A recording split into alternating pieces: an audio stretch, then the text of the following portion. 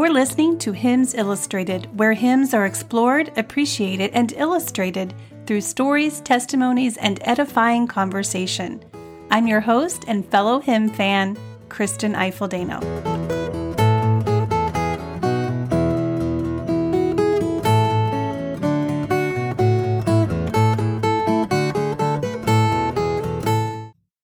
Hi, everyone. Thank you for tuning in to episode 25 of the Hymns Illustrated podcast. This is the last week of April, which means we are fast approaching a new hymn of the month, and I am really excited about it, and I will tell you more about it in just a moment. But first, I would like to remind you that our theme this month is Endless is the Victory, which is based on our hymn of the month, Thine Be the Glory, or as it is in some hymnals, Thine is the glory, and both are absolutely true. Glory belongs to Christ now and forever, just like our victory is forever. As Christians, Christ's resurrection is at the very core of what we believe and who we are, and we celebrate it all year long, or at least we should. When we looked at stanza 1 earlier this month, we saw that Christ is glory-worthy. In stanza 2 last week, we saw that he is praiseworthy.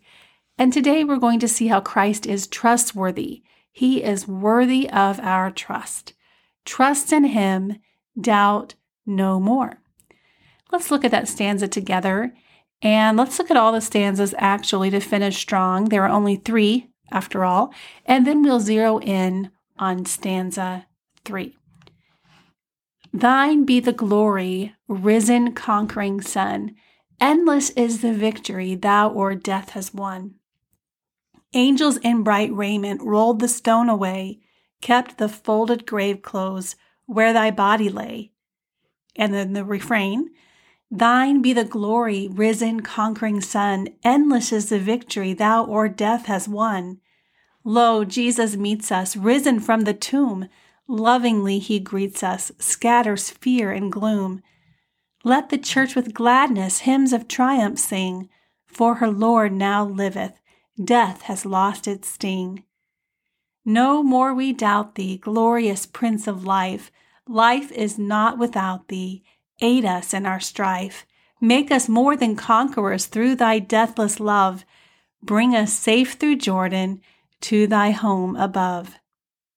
Stanza 3 hints at the feelings the disciples surely had when they saw the resurrected Lord, and especially the feelings of Thomas, who needed extra persuasion. Let's look at that account together in John 20, beginning in verse 24. Now Thomas, one of the 12, called the twin, was not with them when Jesus came. So the other disciples told him, We have seen the Lord. But he said to them, Unless I see in his hand the mark of the nails, and place my finger into the mark of the nails, and place my hand into his side, I will never believe. 8 days later, his disciples were inside again, and Thomas was with them. Although the doors were locked, Jesus came and stood among them and said, Peace be with you. Then he said to Thomas, Put your finger here and see my hands, and put out your hand and place it in my side. Do not disbelieve, but believe. Thomas answered him, My Lord and my God. Jesus said to him, Have you believed because you have seen me? Blessed are those who have not seen and yet have believed. Thank the Lord, he is still as patient with us as he was with Thomas, because even though we have the infallible written word of God, we still doubt like Thomas, don't we? But when Christ rose from the dead, he immediately destroyed every possible excuse we could ever have to doubt. His resurrection proved every word he ever said and fulfilled all the prophecies of his birth, death, and resurrection. When Peter preached the first gospel sermon at Pentecost, he boldly asserted that God had raised Jesus, the Jewish Messiah, from the dead in Acts 2:24. And then he explained that God had performed this miraculous deed in fulfillment of David's prophecy in Psalm 16, which was written a millennium before the birth of Jesus. This prophetic psalm says about Jesus, For you will not abandon my soul to Sheol, nor will you allow your Holy One to undergo decay. Jesus' body never decayed. He is risen from the dead. This came true over 1,000 years later. God's word is true and sure, and Christ's resurrection has sealed the deal for us. God's word is trustworthy, and Christ is trustworthy for so many reasons, and also just because he is God. But let's look at a few reasons Christ is trustworthy that we see from this stanza alone. Number one, we see that first, Christ is trustworthy because his resurrection gives us our entire reason for living and believing. The hymn writer says, life is not without thee, or life is nothing. It means nothing without you, Lord. Perhaps Edmund Boudry, the hymn writer, had these verses in mind when he wrote this line. 1 Corinthians 15:14, and if Christ has not been raised, then our preaching is in vain, and your faith is in vain. And then John 15:5, I am the vine, and you are the branches. These are the words of Jesus. Apart from me, you can do nothing. Second, we see Christ is trustworthy because his resurrection ensures our own victory over death and sin. We see this in a couple of places. First, the line, aid us in our strife, points to the help we have in Christ Jesus because he is greater than any enemy here on earth. He has, after all, conquered the last enemy, which is death. And then the line, we are more than conquerors. Romans 8:37-38 says, no, in all these things, we are more than conquerors through him who loved us. This was definitely the verse that inspired Edmund Boudry. It's almost word for word. We are more than conquerors. Which brings us to point number 3. We are more than conquerors through him who loved us. We see Christ is trustworthy because his resurrection ensures his love for us is indeed forever and will continue in heaven. Back to Romans 8, the very next verse 38 continues that thought. For I am sure that neither death, nor life, nor angels, nor rulers, nor things present, nor things to come, nor powers, nor height, nor depth, nor anything else in all creation will be able to separate us from the love of God in Christ Jesus, our Lord. And then we see in the final words of this hymn, the reminder that it is the Lord who brings us safe through Jordan to our home above, which is an allusion to the Israelites passing through Jordan to reach the promised land. Christ's victory over death ensures his love for us is deathless too. We will enjoy it forever. So let's review. In this final stanza from Thine Be the Glory, we are encouraged to shout out with Thomas and other previous doubters, no more we doubt thee, glorious Prince of Life, because life is not without thee. It's nothing without him. Jesus says, I am the vine and you are the branches. Apart from me, you can do nothing. Christ is trustworthy because his resurrection gives us our entire reason for living and believing. We are also reminded that we are more than conquerors. Christ is trustworthy because his resurrection ensures our own victory over death and sin. And then, like every good hymn, we close on the strongest, most wonderful note ever, a reminder that we will spend eternity with our Lord. Christ is trustworthy because his resurrection ensures his love for us is indeed forever and will continue in heaven.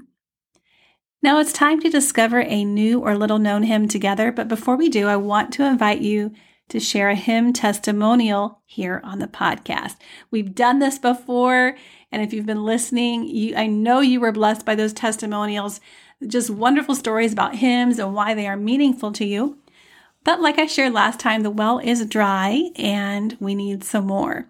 It's really easy for you to help out with this. You can write your testimonial out and email it to me, or you can record it on your phone in a video or audio recording format and email that to me as well at Kristen@hymnsillustrated.com. Kristen with a K and an E-N at hymnsillustrated.com. And if you send that in a video format, I will take the audio out of it. I will not share the video, just the audio portion. So whichever format is easiest for you, I know it will be a blessing to others. I'm looking for short testimonials under 2 minutes that name your favorite hymn or one of your favorite hymns, if you have many like I do, why it's meaningful to you. For a little more guidance, you can go over to hymnsillustrated.com/podcast. Okay, for our discovery hymn, I am choosing a very new hymn by Jonathan Landry Cruz over at hymnsofdevotion.com.